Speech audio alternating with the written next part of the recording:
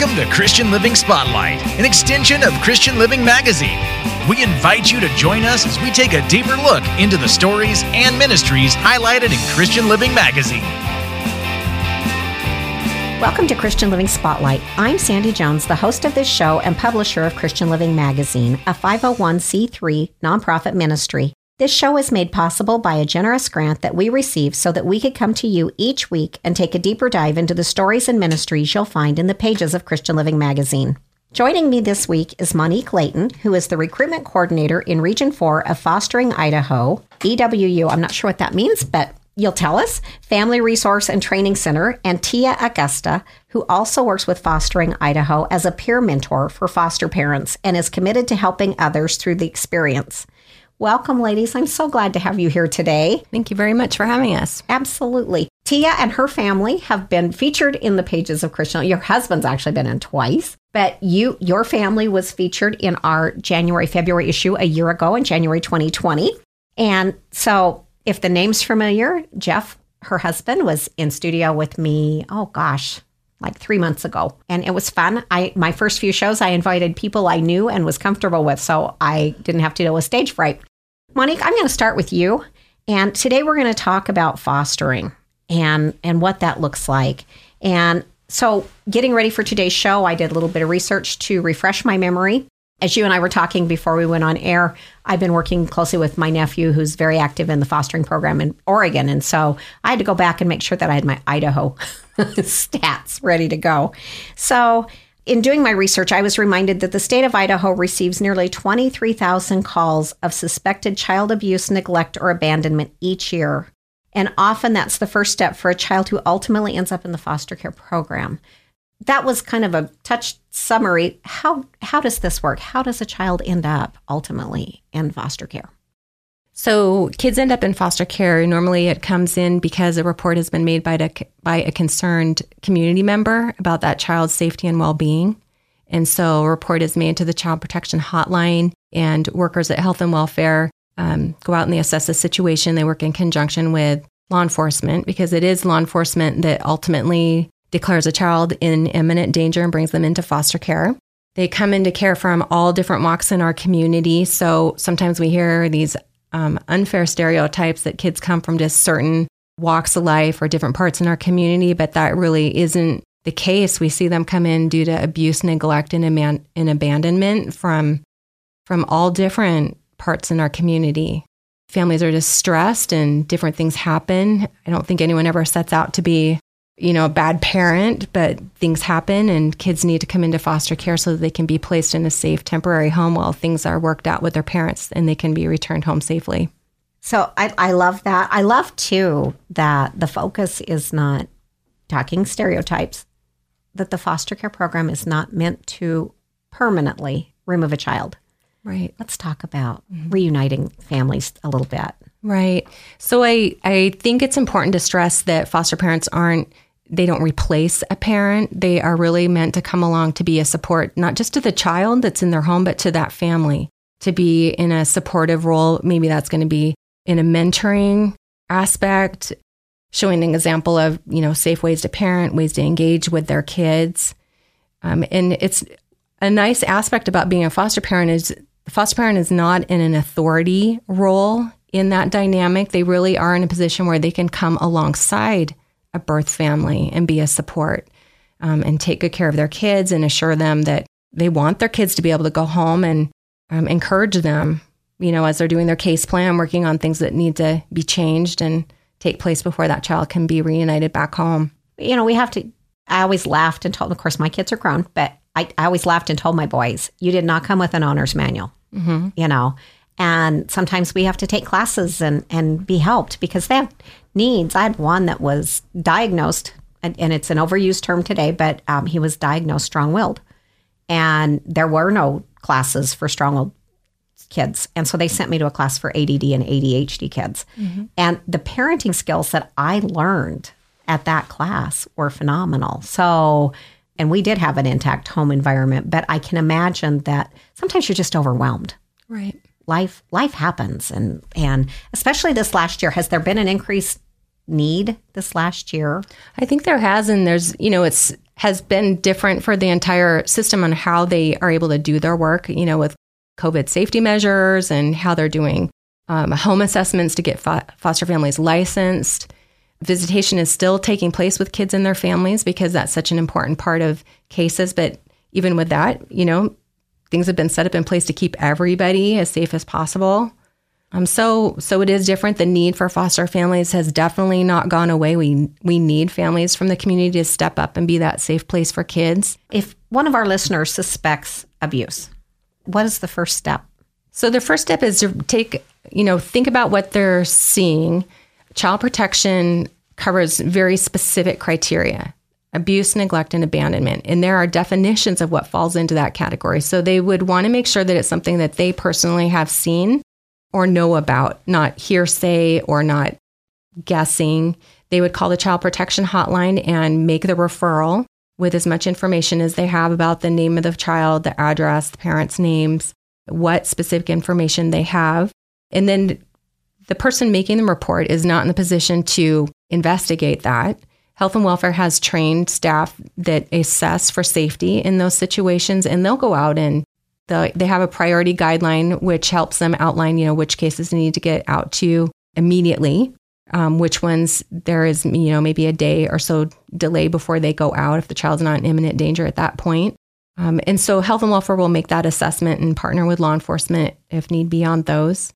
And then the community member really needs to just make the report. If they are concerned, they should make the call. Yeah. But if they witness physical violence, physical abuse, I'm sure we're supposed to call 911 immediately and let them handle it. Yeah. So I think if they were witnessing it happening right there and it's a safety issue and they needed to call 911, absolutely. But if they, see a child that has bruising, unexplained marks on their body, that type of thing, they would want to call child protection. CPS. That's good. Then we're going to talk about what is foster care. Who qualifies for foster care? Okay. Is there an age limit? So child protection purview, it covers kids, brand newborn babies, clear up until the day they turn 18 years old, at which point at 18 they are legally an adult. But if they are still in school or want to continue on with education, a child, reaches the age of 18, they can participate in the independent living program, which is kind of under an umbrella still of foster care, where they can continue on with education. Like I said, maybe they aren't done with high school. They want to go on to college or trade school. So they can continue on under the independent living program. The kids need to fit under that child protection purview. There's a hearing that takes place about 3 business days after a child's declared in imminent danger to make sure that case has met the criteria. We need foster parents that are willing and able to take kids of all different ages. All different ages. And sometimes there's more than one. Mm-hmm. Oftentimes kids will have a sibling in care. Yeah. Do you have to have any physical or medical training to be a foster parent? No, you don't. Of course, that's helpful if somebody has that. What happens is a person that's interested would fill out a foster care application and they would list 3 personal references, and then they need to list also a medical reference. So the medical reference is really important because the doctor would provide information if that person is medically, emotionally, and physically fit and ready for the experience of being a foster parent.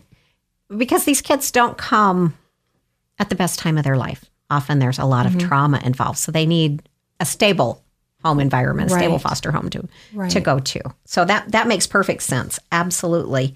So we talked about who can be a foster parent and the ages that are covered. Is there a minimum age for foster parents? Because there's a shortage of foster parents. A lot of our listeners may not be aware, but there's a shortage of foster parents. What happens with a foster child when we don't have enough foster parents? Well, the hope is that we're able to place them with foster parents that are already licensed and ready to go. But you're right, that's not always the case. So sometimes kids will stay at Health and Welfare with social workers overnight while they're still trying to line up placement. I can say in Idaho, we do a really good job of placing kids with relatives right from the beginning. Approximately 40% of kids that enter foster care are placed with relatives or fictive kin. So someone that knew that child before they entered foster care. Maybe it was a neighbor or close family friend or school teacher, whoever it might be that knew that child. And then they try really hard to locate relatives throughout the life of the case so that child can be placed with people that they know and love. That's got to add a lot of stability in their lives at a shaky time. Yeah. So, but if you were looking to be a foster parent, is there an age? I mean, can an 18-year-old be a foster parent? Right. You asked that. I forgot to answer It's that all right. part of the question. You need to be 21 years of age to be a foster parent in order to apply. And then we often get asked, well, am I too old to be a foster parent? That's where that medical reference really comes in, because there is not an age maximum either. It really relies on that medical reference. So we need foster parents of all different ages and from all different walks in our community. So before we went on air, we were talking about the Idaho Wednesday's Child program a little bit. Can you share just a little bit about what that looks like? Who qualifies for the Idaho Wednesday's Child? What is that program? And I will, before you answer, I'm sorry, ask you a question and then cut you off. Starting in our March edition, we will have a Wednesday's Child feature in every issue of Christian Living magazine. So we're really excited about partnering with the Wednesday's Child program. Oh, very good. I appreciate that you're going to have that in your magazine. So the Wednesday's Child program is connected to the foster care program. So from the very beginning, a child's going to be in foster care. The hope is going to be that they can be reunited safely back home with their family or placed with relatives. So as that case plan is progressing, that is the plan. There are times where a child is not able to return home for whatever reason, and then the case manager will refer a child over to Wednesday's Child in hopes to let the community be aware that there are children that need permanency.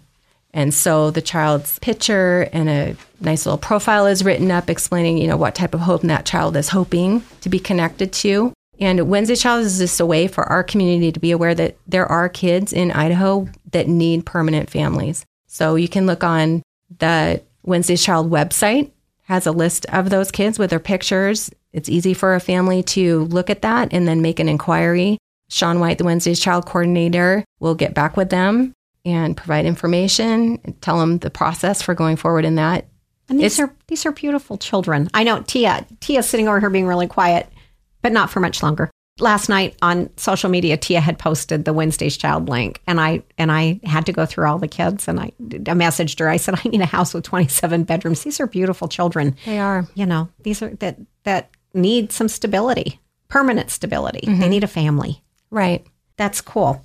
So Fostering Idaho website, I had trouble finding it. So can you tell our listeners what the Fostering Idaho website is? Sure. It's just fosteringidaho.org. On that website, you can find the link to the upcoming foster care information meetings. We have 2 of them that are scheduled in February, one on February 10th and one on February 11th. Those will be held through Zoom, so you can join from the comfort of your own home. You need to register in advance for those meetings so that you can get the Zoom link. I'm making notes. There you go. For our social media. Right. Very good. So our audience is probably going, okay, you've indicated that Tia's in the room, and people are probably wondering why. And so Tia and her husband, Jeff has been on our show before, became foster parents. Tia, you want to share your family story? Yeah, so we became instant foster parents through, we'd helped partner up with Jesse, our buddy, and doing a community outreach with the youth program. And we had shown up there to do some video.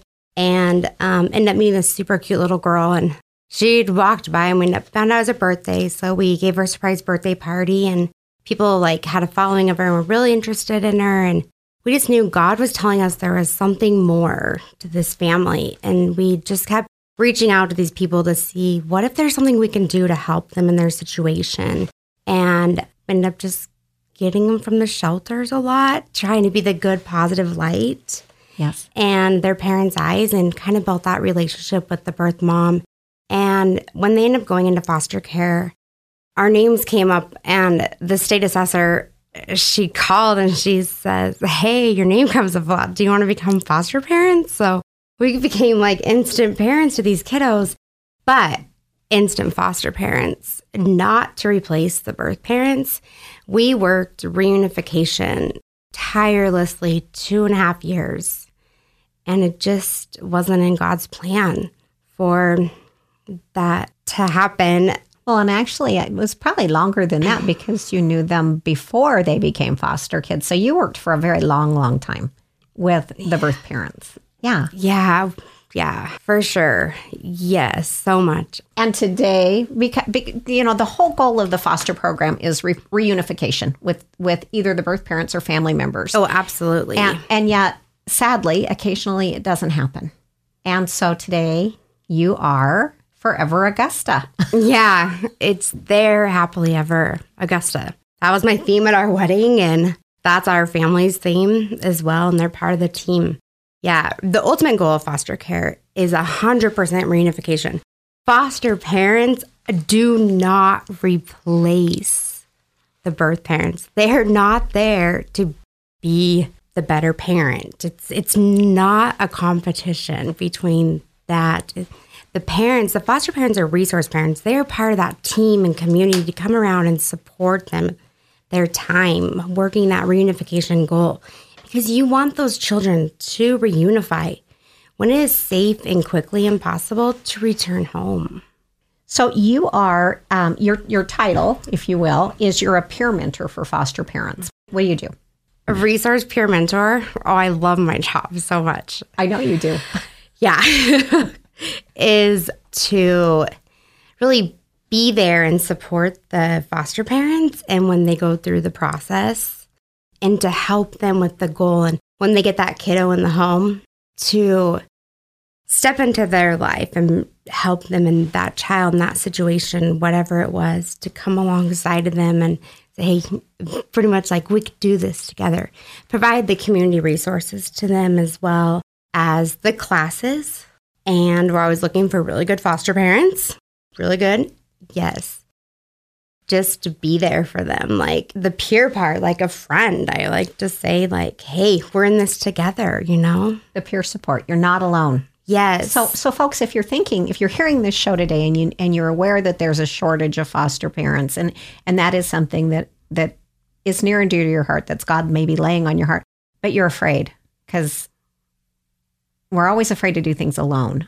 Understand that Fostering Idaho has set up a program where you're not alone, that you have people who have walked this mile that are willing to come alongside of you and mentor you through that process. So you're not thrown to the sharks, thrown to the wolves. It's not sink or swim. You actually have partners that walk through this with you. So, and would you say that the largest percentage of foster kids in Idaho are returned with their families? Mm-hmm. Yeah, well over 60%. That number kind of fluctuates from year to year, but it's right around the 65% are returned home. And if not returned home, are returned to be with relatives. Not that it matters, but from my personal experience, when I was a teenager, I babysat for a woman who was a foster mother. And her husband was a long-haul truck driver. And I never knew when I showed up to babysit how many kids I was going to be keeping. And I saw them at all ages. I mean, she had a 3-week-old baby with a broken leg. That actually happened when another child fell on them. It was not the child was not a foster child from getting injured that way. But she's like, the baby has a broken leg, but it was an accident when another child fell on them. So, okay. But every one of her kids, with only one exception, were returned back to their birth families. And that left an impression on me about the health of foster care. Mm-hmm. And she ended up, like Jeff and Tia, she ended up adopting the one son. So again, can you tell us how people can get in touch with you if they're interested in getting involved, if they have questions?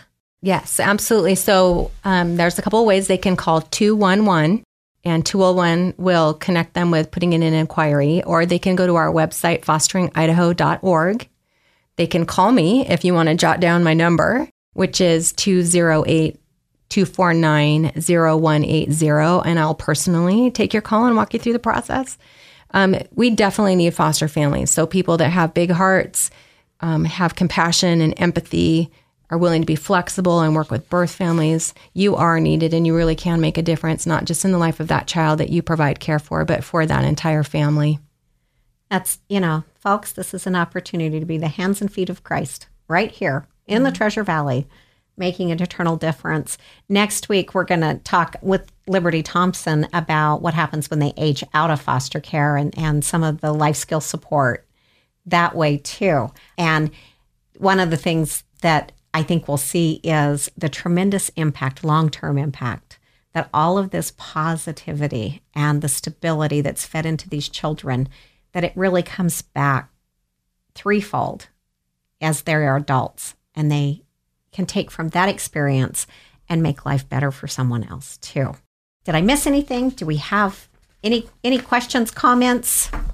I think I would really like to thank the people that are already fostering in our community, thank them for what they are doing, and also for the child protection workers. They have a really difficult job, and they should be held up as heroes in our community. And they largely do it with compassion. Oh, definitely. I recently had a conversation with a grandparent who had had a child abandoned in their home, and CPS got called for whatever reason on the mother, not on the grandparents, but because of the I's weren't dotted and the T's weren't crossed, they had to pull the child for the 3-day period. And the officer that came out was so compassionate and so kind. And, you know, it's not what Hollywood makes it out to be. It's not always this big, ugly scene. Absolutely. So no, a lot of actually is beautiful. Absolutely beautiful. Yeah. So, folks, that brings our time to an end this week. We invite you back next week. As I already implied, Liberty Thompson with Gym Friends will be here talking about working with teens as they age out of the foster care program. And I'm sure we're going to get to hear about how some of them are feeding back into the community, as Gym Friends is now 13 years old. Ladies, thank you so much for joining me today. And until next time, God bless. This has been Christian Living Spotlight, an extension of Christian Living Magazine, where it's our desire to deliver faith, hope, encouragement, and perhaps a new perspective about God's love to our listeners and readers, as we showcase the hands and feet of Christ at work in our community and beyond. For more information on today's program, the magazine itself, or to subscribe, go to www.christianlivingmag.com or search Christian Living Magazine on Facebook for an uplifting start to each day. Christian Living Magazine is free to pick up in over 600 locations throughout the Treasure and Magic Valleys and in Central Idaho through McCall. Our mailing address is Christian Living Magazine, P.O. Box 867, Meridian, Idaho 83680. Or you can email us at christianlivingmag@gmail.com. Thank you for listening, and we invite you to join us again next week.